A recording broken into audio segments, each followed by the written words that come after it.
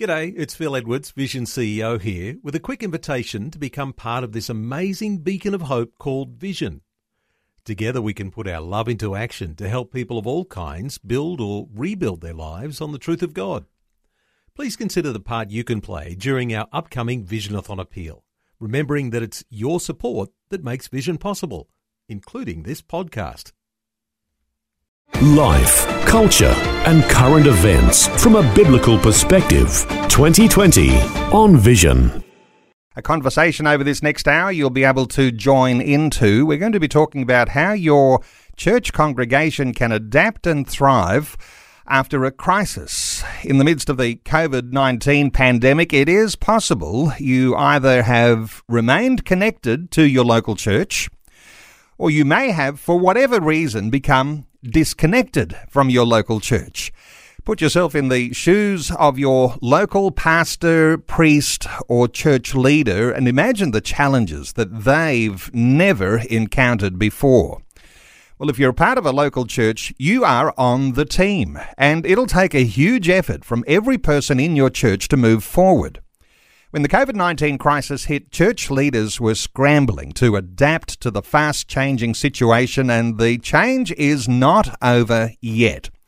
In some states, like Victoria, there is another hard lockdown. In other states, many churches are in recovery mode.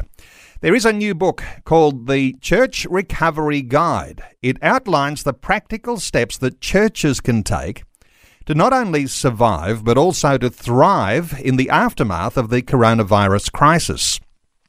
Our special guest through this next hour is Pastor Karl Vaters. He wrote the book, The Church Recovery Guide, based on his 30 years in church ministry and an ability to think through the issues clearly around big and small churches. And he's joining us from California in the United States. Karl Vaters, a special welcome along. Great to be with you, Neil. Hey, Karl, you're in California. The American situation with coronavirus is somewhat different to what's going on in Australia, but I wonder if you can give us a little update as to how things are going in your neck of the woods in California and broadly across the United States. Give us a little update as to how you're feeling about that and perhaps how churches are coping. Yeah, it's actually very interesting because just as coronavirus is breaking, I was actually in Brisbane. So I kind of caught the early wave of it when you did in Brisbane, then came home to California, and a few weeks later it hit here. Currently in California, we are officially still on lockdown. We were partially out of lockdown. We've gone back into lockdown, which means for our churches, we cannot meet inside at all, not even with masks. But thankfully, being in California, we can meet outside with masks. And so that's what we're doing in our congregation. And a lot of local congregations are doing the same thing. We're finding a place out on our patio or out on our lawns. We're having to learn how to take the audio equipment out and live stream so that folks who aren't able to come at all because they're at risk can also watch on live stream. So we are adapting very quickly in ways we never ever were taught how to do it when we were in seminary or Bible college. Does it depend on the state that you're in the US as to regulations around how churches can gather? Is California a little bit different to other states around the US? It is. It varies state by state. As you know, the U.S. land mass is almost as large as Australia. So we've got a very large land mass and a much heavier population base as well. So states like mine in California that are more highly populated have had a lot of lockdown. But now what we're discovering is that some of the less populated states that really didn't think they were going to be impacted because people live at such distances apart, some of them are being very heavily hit right now. It's really surprising them. And I'm talking to a lot of small church pastors in small towns, for instance, who are facing crises and facing an overwhelming situation in some of their towns like they had never expected to face. You know, our conversation today, it's so varied, isn't it? Everyone's church experience. And we'll have listeners to our conversation today, Karl, living in the big cities, in regional centres, in small country towns, and even in really isolated communities. So varies right across the board as to what sort of church our listeners today are a part of. You are, in fact, renowned to be a small church pastor. I wonder whether you can give us a little background here as to the way that you've focused your ministry over these last 30 years. And, why is it you're called a small church pastor? Yeah, that's exactly what it is. I live in Southern California, just 8 miles south of Disneyland. So I live in a very, very heavy populated area, and I've been here for the last 27 years. When I first came, the church was very small, but it's on a main street with tens of thousands of cars driving right past our door every day. So even though the church was in crisis at the time, they'd been through 5 pastors in 10 years. I really felt like if we got things straightened out, that we'd start to grow numerically very quickly. Right at around that time, the church growth movement was really in its early to mid stages of growth. The Purpose-Driven Church by Rick Warren had just come out, and he's here in my county, just a half-hour drive away. So I looked at all of that, and basically the message I got was, if your church is healthy, numerical growth is inevitable. So we aimed for growth through health because we were given that message of inevitability. And what happened with us was there was some growth, there was a lot of health, but we really did not have the kind of numerical growth that seemed to be promised. And I'm going to say seemed to be promised because I'm not going to blame anybody else for what happened in our situation, but that was how it appeared to me, was if you do these things, it's inevitable you'll get bigger, and if you're not getting bigger, then you need to take a look and figure out what you must be doing wrong. So that was the message I got and I was proceeding with. Okay. Everyone, it seems, wants to be in a big church, and big is a little bit relative compared to, if you're in a small town, the big church might be 100 people. In the big city, a big church might be thousands. Everyone, it seems, wants to be in a big church until there is a major crisis like a pandemic, and no one could have foreseen this coming. What are your thoughts around the idea of big churches? And of course, there are some mega big churches in the US, and those mega big churches don't have their doors open right now. And so the small church comes into focus here.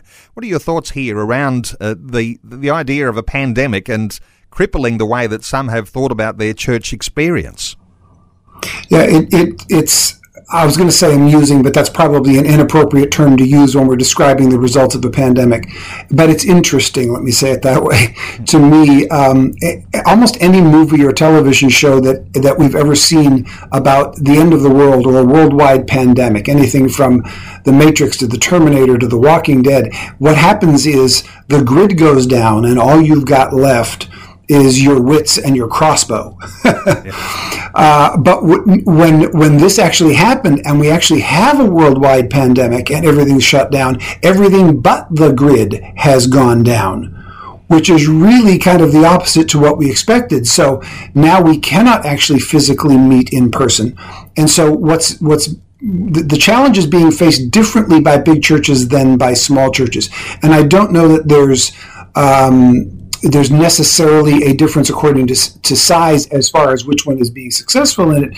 But what's happening is the big churches, they have the technical expertise. So immediately the first few Sundays, they were able to say, well, just watch our online services. We're already doing it. Now the pastor's just going to come in and do it with nobody in the room. But it's really not that big a different experience because they've been doing it already. Small churches had to adapt immediately. Like our church, for instance, we weren't even doing live streaming our services simply because we had not been able to do it well. And so we would rather not do it at all than to do it poorly. So we had to go from one Sunday where we were not live streaming our services to the next Sunday. The only way we could connect with our people was to live stream our services.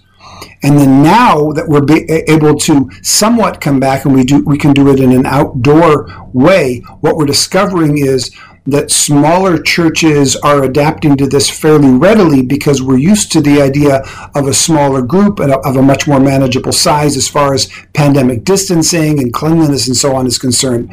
And some bigger churches are finding a real challenge because they are not used to the idea of doing a main Sunday service in multiple small venues because they usually have everybody together in a larger venue. So each is facing its own challenges at different times.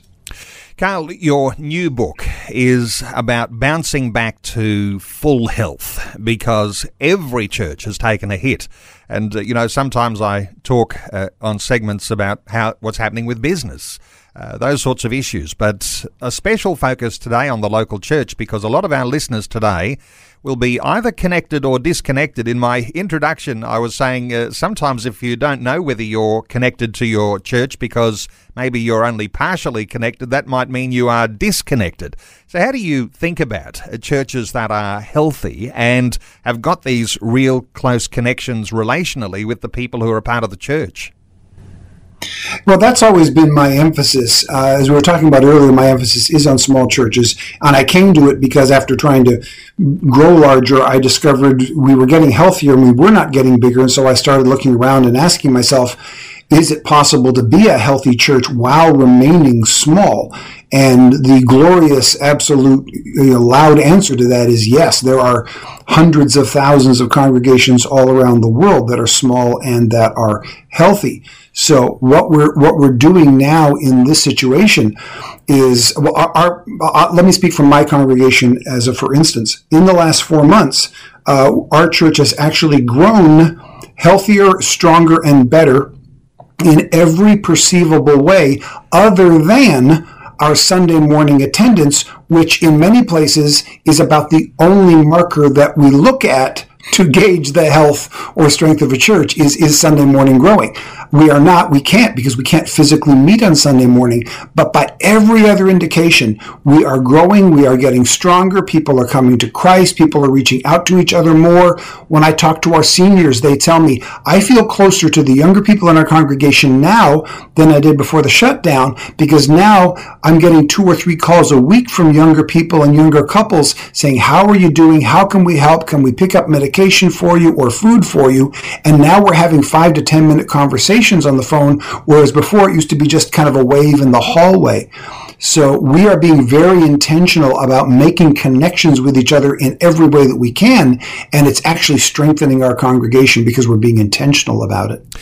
Let me ask you this, though, because this affects everyone who's listening into our conversation today. When we talk about those relational connections, sometimes we think that because we're a part of a church, it's my connection to the pastor or someone who's on the leadership team. Might be the youth minister. It could be a person who's a children's pastor.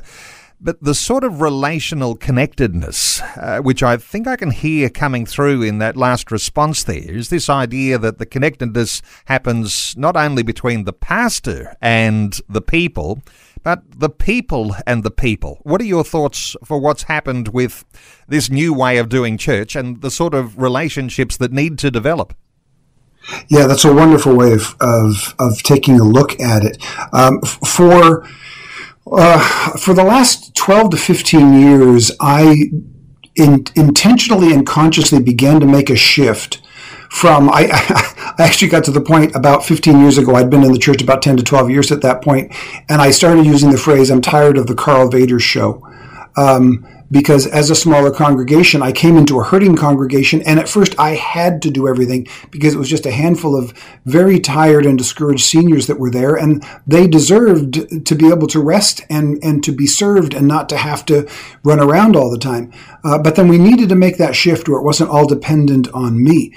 And so we really started to teach and to disciple people, especially our younger people, that the church is not like a store where you go and you're served by the clerk behind the counter who gives you a product or a service and then you leave with it. The church is us. We're none of us are customers. We are all participants. We are all a part of this process. And if you are sick at home and you get a handful of visits from church members and you don't get a visit from the pastor for whatever reason, we'll still try to visit you. That still is on our agenda. But if for some reason we can't, do not look at that as, oh, the church didn't minister to me. Yes, just because the pastor didn't show up doesn't mean the church didn't. If the church members did, that's really where the bulk of that kind of ministry takes place.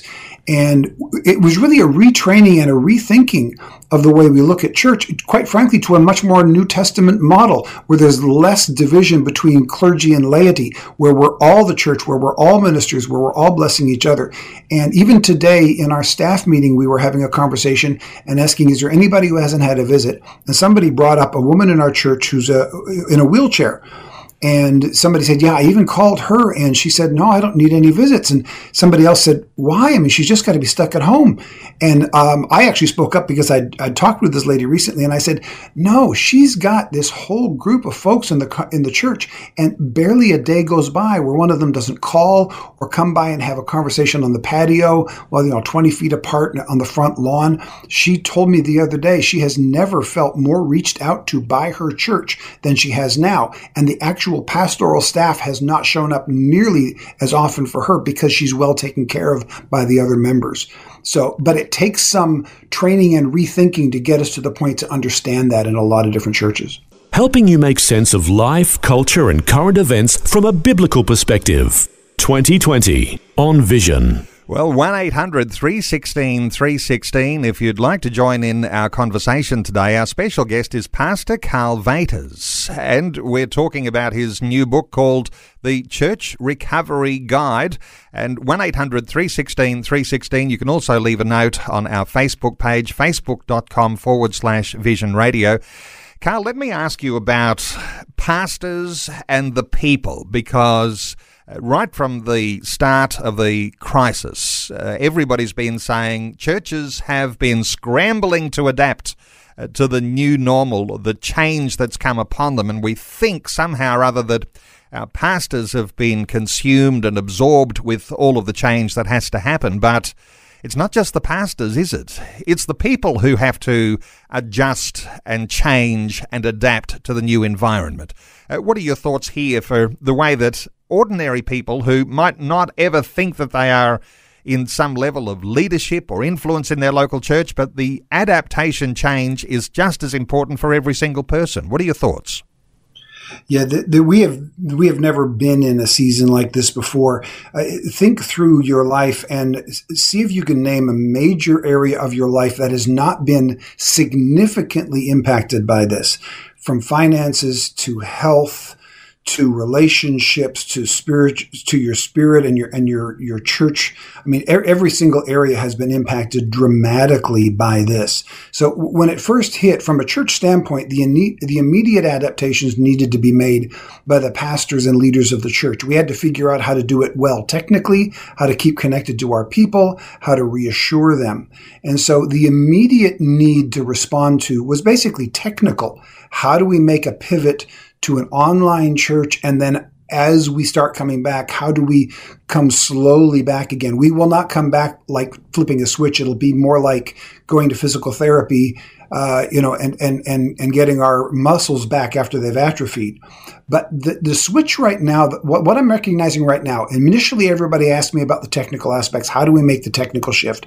That is not the primary conversation right now. Right now, the primary conversation is, why is everybody so mad at everybody else?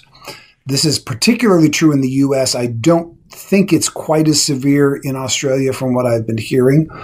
But nevertheless, there is still this idea of the physical disconnect and the stress of being physically disconnected and the stress of trying to figure out what it is with things changing on a regular basis has really traumatized us.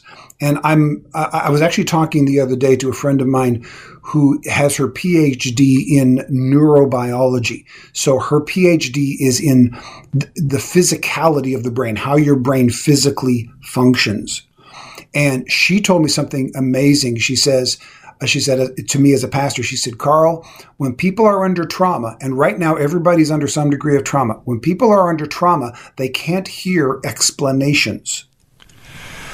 Wow. And it made me pause because that's what I was trained to do.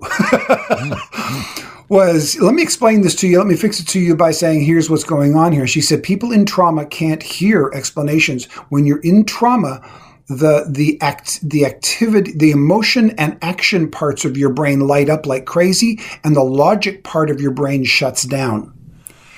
And so, speaking to congregation members, I think it's helpful for us to understand that we are dealing with levels of trauma that we've never experienced before. It is long-term and mid-range. It's not like a car accident that happens immediately and it's over right away, but it's long-term, so it's subtle. It's the frog in the kettle. that just continues to just weigh on us. And after a while, we don't realize how traumatized we've become by the physical separation, by the fear of medical problems, by our agreement or disagreement with the decisions being made by our government. And all of this has put us in a place of trauma, and everybody responds to trauma in different ways. So a lot of what we need to recognize is sometimes what you're hearing from someone else isn't necessarily a statement of their value system. It's a statement of it's about their emotional state and the trauma that they're going through right now. And trying to argue them over to your side isn't going to work when you're talking to someone who's experiencing trauma. Wow. Trauma, the idea of shock and revealing itself sometimes in anger. And I imagine the idea of blaming someone when things don't go the way you thought they should go, the idea of criticisms that might emerge here. I wonder if you can't explain to people in church life that those things are happening and how you get through that, what you do to demonstrate that. Is that because if you can't, if people are deaf to the explanation, as you say, then how do you communicate, Carl? Yeah, well, that's the question I asked of my friend who's a neurobiologist. Okay. And her response was, when people are in trauma, they need familiar settings and familiar rituals. And the challenge that we've got now is we can't go back to our familiar settings to experience our familiar rituals. So we need to approximate those as close as we can, whether it's in an online situation or just simply picking up your phone and calling someone so that they hear your voice. The challenge for pastors right now, so whether you are a pastor or whether you're in a church, here's the part of what your pastor is experiencing right now. For the last 30 to 40 years, almost all of our pastoral training was occurring during what has been in America and Australia and in the British Islands and so on, some of the most consistently stable times in human history. When you're in the middle of it, you don't recognize it. You look around, you see the problems all the time. But if you compare what Australia and the US, the British Islands, and a few other places around the world have experienced over the last 30 to 40 years, it has been so prosperous and so stable. It's simply no other time in history has compared to it. Because of the stability, it's produced a lethargy and a laziness in some of our churches. So for the last 34 years, your pastor was taught how to bring change to a church that's grown static and tired. Now that things are not exactly, we have to shift gears. I make in my book is when times are normal, leaders inspire change. When times are disruptive, leaders provide stability. So we've been trained how to provide change during stable times, and now we're having to pivot our leadership style 180 degrees to provide comfort during disruptive times. And not every pastor is able to make that at the same pace or with the same expertise, because they too are under trauma and they too are experiencing changes that they've never experienced before. But my advice to the average pastor and the average church member is don't look for new ways to cause disruption and change. Look for ways to bring about consistency and stability in as many ways as we possibly can. That's what our bodies and our emotions need right now. Well, we've felt safe. We've become lethargic. Leaders at this time need to adapt to provide a level of stability in the change.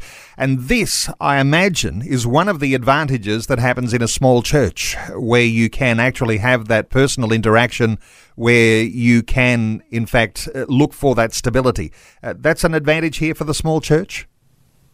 I believe so. In switching from talking to the average church member now to talking to the average small church pastor again, immediately when this hit, everybody was talking about technically, how do we get ourselves online for Sunday? And our church did the same thing. In the first few weeks, we were consumed with that. But then very quickly I started telling my pastor friends and those that I write to and talk to, we now need to shift. If your congregation can see you clearly and can hear you clearly on Sunday morning, stop working on the technical aspects of Sunday morning. Spend your week pastoring by picking up your phone and using the stupid part of your smartphone, which is the actual phone part. Yeah. We've got our smartphones that can do all kinds of things. We forget it's still a phone. And actually pick it up and actually call the people. In a large church, people go and they don't ever expect that the pastor speaking on Sunday morning will ever know their name if they're in a church of thousands and thousands of people. That's not a problem. That's just a different dynamic. But in a small congregation where the pastor and the people know each other by history and by name and by common experiences, when this is over, what people will remember and will be blessed by will be that occasional 5-minute phone call from their pastor, not how well the pastor framed the video shot on a Sunday morning. Wow, and I think probably an advantage too if you've got the pastor who's making that 5-minute call, if you don't keep them engaged for the next hour, because you may actually be slowing down the process of how your church will be healthy and how your church might emerge through the crisis. So treat your pastor well, don't hold him on the phone too long. Hey, we'll come back and... Our special guest this hour is Pastor Karl Vaters. He wrote the book, The Church Recovery Guide, based on his 30 years in ministry. He's on the line with us from California in the US. Karl, as we continue on here, I want to get into some good thoughts with you around our churches and how people are adapting. But let's just reflect on a thought or two from listeners where... On the poll that I'm running today, our Facebook poll, asking the question, which churches do you think will recover fastest from the COVID-19 lockdowns? Big churches or small churches? Well, only 12% are saying big churches. 88% are saying small churches. Now, that may be obvious for some, but let me just reflect on a comment or two from listeners. Kathy says the church is the body of Christ, not a building big or small. And then Adam says, I have to say neither. Now, too many churches are too scared and obviously driven by the fear of the left-winged media. I wonder if we could pick up on that for a few moments. Are we, in fact, driven by some levels of fear about church and gathering and adapting to new situations? So what are your thoughts for how things are going in the US and what your thoughts might be for Australia? Well, there's no question that fear is a part of this. When you face something brand new, there's always some fear involved in it. And when that thing that's brand new is something as dangerous as this pandemic, fear is there. And I think certain amounts of fear are appropriate. A fear brings a caution. The old saying, you can't have courage unless you're afraid. If you act courageously, but you didn't know there was a problem, that's not courage. That may be stupidity or ignorance. But if you know there's a dangerous enemy and you're afraid and you proceed anyway, that's actually courage. So I don't think that fear on its own is necessarily a negative. However, we obviously cannot be led by a spirit of fear that is unscriptural and unbiblical and unhealthy emotionally and spiritually. So certainly fear is a part of what's happening here. But in the congregations that I'm talking to and the pastors that I'm spending time with and communicating with, I'm not sensing as much fear as I am sensing, confusion, frustration. Trying to learn that it's a big learning curve, and sometimes what comes across as fear is simply trying to figure things out, ignorance. I just don't know what to do. And so we can sometimes look like, the deer frozen in the headlights when in fact, we're not afraid. We're not moving because we don't know what the wisest next step is. And we may just be waiting to get some clarity, get a little more information so we can get a little clearer understanding. So yes, I think fear is definitely there. I think it's a part of it. We cannot be ruled by our fear. But don't interpret everybody else's behavior that's different from yours as necessarily fear-based, because it isn't necessarily so. Angela says big doesn't always mean more. Small churches can be that much more faithful in giving and tithing. Now, it's interesting that there's a reference there to giving and tithing. For some people thinking, well, when my life is going good, I just feel like I'm going to church because they want my tithe. They want me to give to the work of the local church to support the pastor. Well, of course, church life is a whole lot more than that. But what are your thoughts here for Angela and her suggestion there? For me, the issue, I always like to phrase it as an issue not of giving but of generosity. You can give without being generous, but you can't be generous without giving. Generosity is bigger than giving. Generosity goes to your heart and not just simply your resources. So I think it really has to be about generosity. And if the church is being generous, then it will attract generous people. So, for instance, when we talk about my book, Helping Churches Thrive, I do not mean by that the church itself will be like the repository for all of these blessings. Our churches right now need to behave like the Red Cross during an emergency crisis. When there's an emergency, a disaster that happens somewhere and people donate to the Red Cross, it's not because they want the Red Cross to be strong. It's because they know that the Red Cross will use those resources to reach people who are in crisis. So they're seen as a pipeline. And that's what makes the Red Cross thrive during an emergency. Our churches, if we have not been doing so yet, need to pivot towards that. It's not merely about the survival of our congregations. A thriving congregation right now will not just thrive or get bigger or have more money in the offering. A thriving congregation right now will be a blessing to the community around them, will be a place of resource that people will go to, will be a place that people see a sense of steadiness and consistency and emotional and spiritual health, a place that they want to go to receive those kinds of blessings. Our thriving is directly connected to how well we are blessing and helping the people around us right now. That's what it's really all about. Wow. Let's spend a moment just unpacking that a little more when you say church needs to be a little like the Red Cross. And sometimes people think of the church and the work of the church as being Red Cross to the people within the church. But when we look outside of our church into a community that is hurting unbelievably because of the COVID-19 restrictions, especially in some states around our nation here in Australia, the church, when it sees itself looking outside of its four walls or outside of its community of gathering to see what sort of opportunities might be there in the broader community, how do you describe what has happened by way of the opportunity that COVID presents if the church gets its act together and treats these things in a right way before God? I think this has the chance to really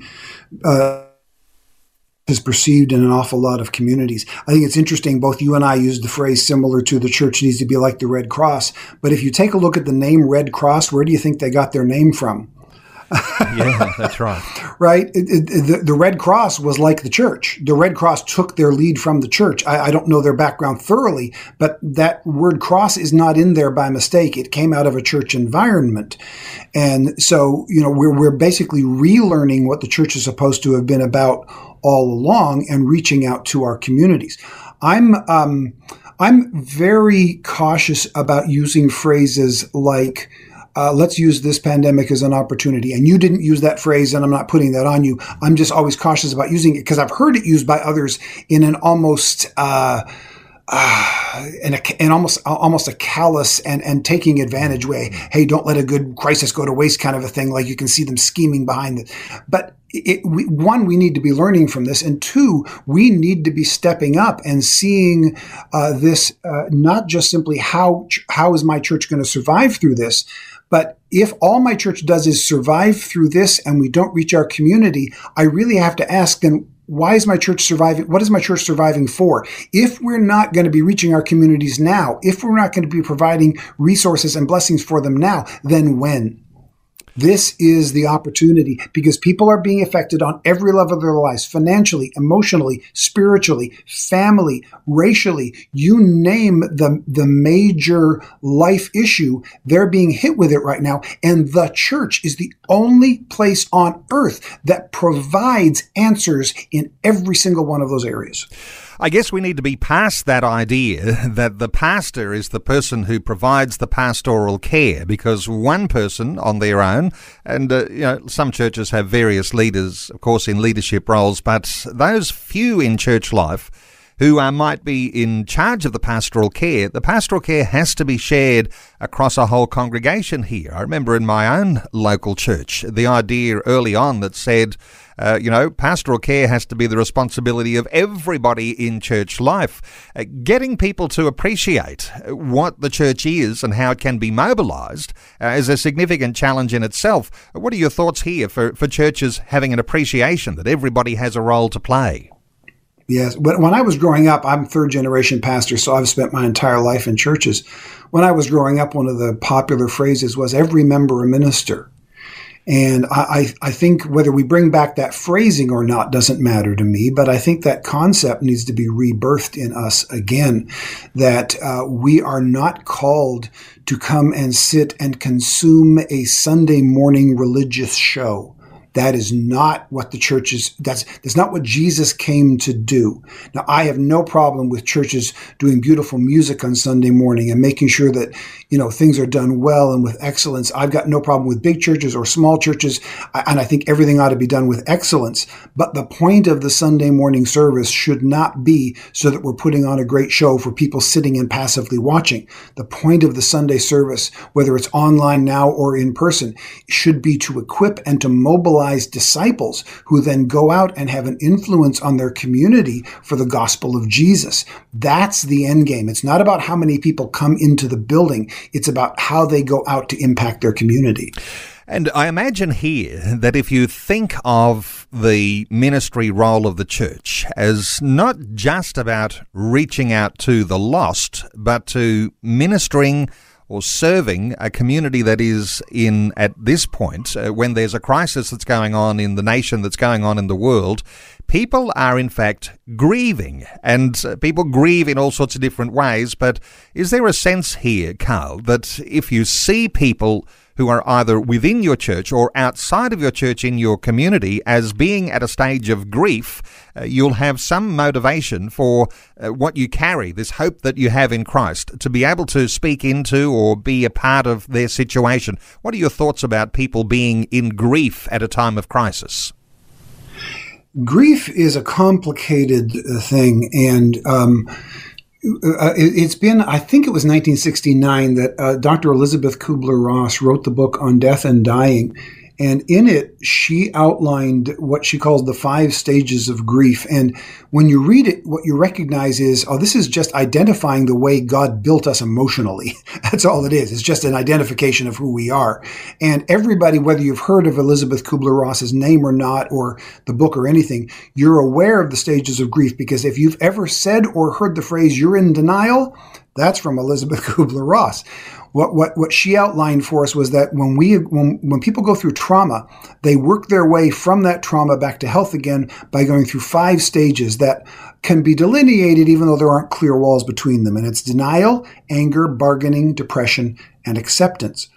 What we have right now is a very interesting situation that's unique in my lifetime. In my lifetime, there have been big events that have happened. When we were in Australia at the beginning of this year, you were just coming out of the massive fires that devastated your entire island, right? They're just all over the place. When we were about to head there, I had friends going, "Why are you going there? Isn't the island on fire?" It's like, well, there's a lot of it, but there are cool spots. We'll be okay. Yep, that's right. But you went from that trauma immediately into the trauma of the pandemic, and we here in the U.S. we didn't have the fires, but we had the trauma of the pandemic, and then of the racial issues, and then the sometimes violent response to the racial issues, and then all of the politics that go along with it. So it hasn't been a singular trauma that we all get to work through the stages of grief together. In my lifetime, for instance, the closest big event that I experienced was after the September 11th, 2001, and the terrorist attacks here in the U.S. It was horrific, but it was a singular event. And we all kind of worked through the stages of grief together, and it really united us in some interesting ways. Did we respond perfectly to it? Not by a long shot. But there was a sense of unity, and there was a progression through the stages of grief, and we came out of it because it was a singular event. What's happening now is you've got multiple traumatic events happening one after another, and we're uncertain about what's going to hit us next. So somebody may be on stage 3 of coming out of the original trauma, but they're only on stage 2 of coming out of the trauma that happened after that, and they're just at the beginning stage of a trauma that just hit them now, and all of these happening all at once, and it's really, really very confusing. And then as I've been talking to people, I've also noticed this. The 5 stages of grief aren't just a way that we work through it, but I look at them now, and I've considered some people, most people in fact, will pick one of those 5 stages of grief, and they'll do it subconsciously, but it'll be kind of a campsite where they just simply stay. So for instance, instead of working through from denial to anger to bargaining to depression to acceptance, some people are simply angry. Anger is how they're going to respond to everything. That's their default. That's their trigger. And there's plenty to be angry about. Other people, they tend to get depressed. They pull into themselves. They eat too much. They can't get out of the house. And their trigger is depression. Somebody else, their trigger is bargaining. These are the fixers among you. Oh, we can fix this. We can figure it out. We'll get it done. These are probably people that are burning themselves out trying to fix everything. And if you look at those 5 different stages, you'll see people in your life that are locked into and camped out on one of those stages. And what happens is it triggers them. So you've got this trigger that happens, and then you've got this idea that, okay, I'm triggered emotionally by this. And have you noticed that different things trigger different people? Yep. So I'm like here in the U.S. right now, there's this big whether we should wear masks or not wear masks. My understanding is that in Australia, there's a little more agreement in that, and so you're actually getting through it pretty well. Here, it's a big dispute, and it's triggering people who are like, there's a meltdown in the middle of a store because somebody didn't wear a mask, or a meltdown in the middle of the store because somebody did wear a mask.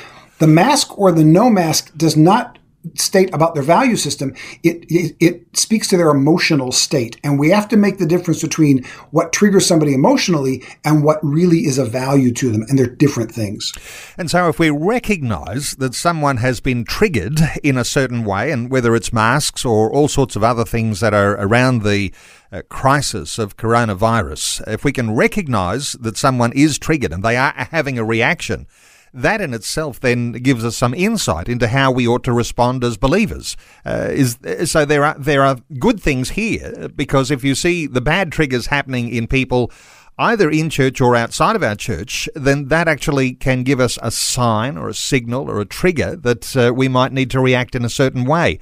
And so what are your thoughts about how Christian believers and leaders react when they see those triggers happening? And that's triggers caused by these levels of grief. That's a great question. Well, like Jesus said, respond to anger with anger. Well, sorry, that's my American sense of humor there. We get it. Right, but that's how we do it, right? We see anger in somebody else, and so it stirs up anger in us. But as Christians, and especially as we mature in the faith, we need to understand there's a reason why Jesus said to turn the other cheek, to go the extra mile, to respond in love your enemies. We should be training our hearts and our minds and our behaviors to become more Christ-like, so that starting with our own selves, if, for instance, I recognize my trigger tends to be depression. Of those 5, I tend to go into depression. I tend to just lock down. I could sit in the house forever and eat too much, and I've got to realize, okay, I need to depend on the goodness of God here. I need to get out and become active, and that becoming active and doing and blessing somebody else is the trigger that gets me out of my trigger of depression. Okay. So I recognize that about myself. So if we can start by recognizing, here's the negative trigger that hurts me, and then we all have a positive trigger that helps pull us out of that. And if you don't know what that is, ask the people closest to you. They'll probably tell you real quick. But that can be a real blessing. There are the negative triggers that push us down, and then there are the positive triggers that pull us out of that. And then if we can recognize that in others as believers in Christ, we can encourage the good out of them rather than simply responding in kind to the negative trigger. Just a few minutes remaining for our conversation, Carl. Let me ask you about the person who's listening into us today who feels now detached from their local church because, we went into lockdown. You were able to hear some streaming into your living room on a Sunday morning, or either that, or what was being presented from the local church wasn't the sort of quality that really captivated them. So they've become in some way detached. What are your thoughts here for that person who's missing out now on the opportunity to participate on what the local church should be for their community? Any insights here for the person who's disconnected? Yes, for sure. First of all, if you are able to go back, even if it's in a limited way, go back. Our first week, we were 3 weeks where we didn't have any live services. We did a YouTube premiere, which we recorded on Thursday. And then we had the opportunity to do a Sunday morning where we were actually physically together. It was outside. It was with masks on. It was 6 feet apart. And as we were planning it, there was a part of in the back of my head going, what's even the point? What's the point of, why not just stay at home? If we got to go all of these, we got to clean everything up. We got to be 6 feet apart. We can't go up and hug anybody. We're going to sing through masks. It's going to be depressing.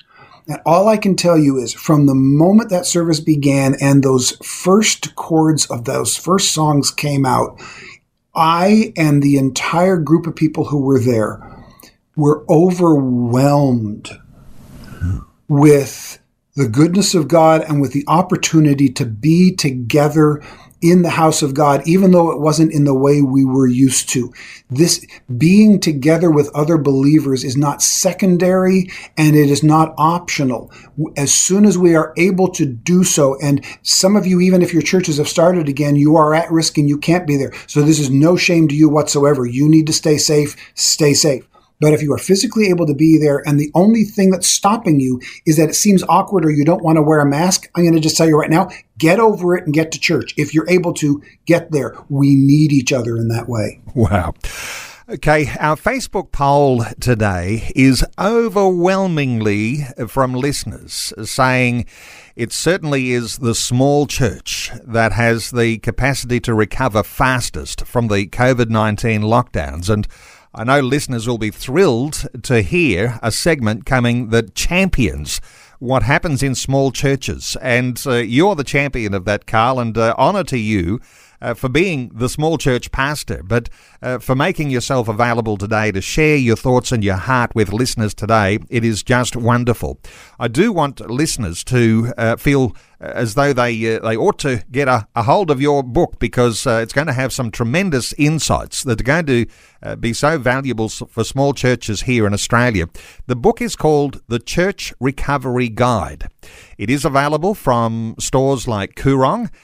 It's available from the publisher, Moody Publishers in the US. And if you simply were to Google Carl Vaters, Karlvaters,